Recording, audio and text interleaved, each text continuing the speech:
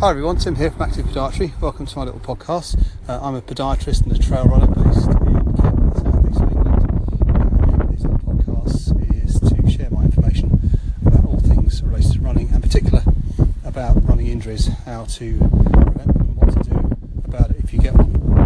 Now, I'm just out on a long run this morning. It's a beautiful morning. I'm out doing 10 miles and I'm about 2/3 of the way around. So I just thought I'd stop and have a chat. And what I want to talk about this morning is foam rolling. Now, if you're a runner, and I assume you are if you listen to this podcast, then you've probably come across these devices, cylindrical shaped lumps of foam in various densities, colours, sizes, some with ridges, some without. And the aim of a foam roller is to reduce tightness and pain in a muscle group. And the idea is that if you have, say, a painful or tight calf muscle, then you sort of jump on the foam roller, you roll up and down until your eyes water and you're begging for mercy because it hurts. And all being well, the pain goes away and you feel much better. And it does work. I've certainly had good results from using it in the past. But there are just a few pointers that I'd like to make with regards to using the foam roller, and just to make sure you're being safe and you're using it properly. Now, the first thing is, point number one: how long do I need to foam roller for? And the best evidence we have at the moment, it seems to be the best results occur if you foam roll for between 10 and 20 minutes. Now, it sounds like a long time, and what I would do is break it up into chunks of 5 minutes.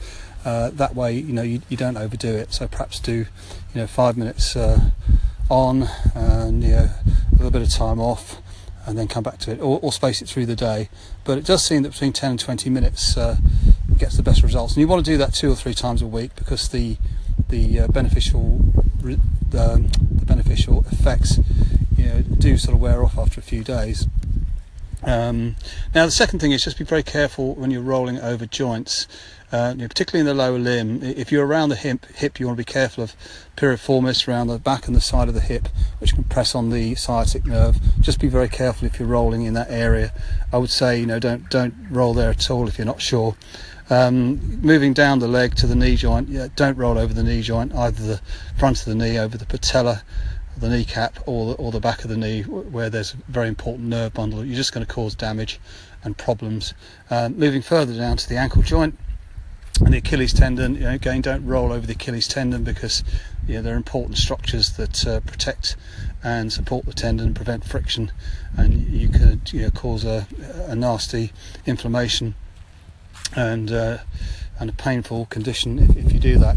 So and thirdly, if you have a tight muscle and it's repeatedly tight, despite rolling, despite stretching, then in all probability you might have a muscle that's weak in some ways, become weakened.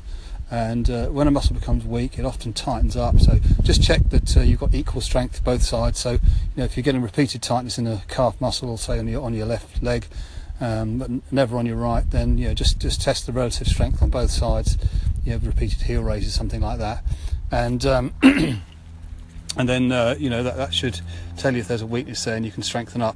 So there's just a few tips. I hope you found those helpful. Your foam rolling is great, but it's like everything else, it's important to use it in moderation, in the right way. And if you have any difficulties, then obviously seek professional advice. If you want to learn any more about sports injuries and how you can prevent them and what you can do about them if you get them, then feel free to check out my website, activepodiatry.co.uk.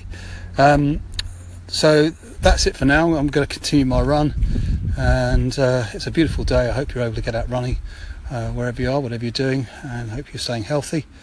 And that's all for now, and I will speak to you soon. Bye now.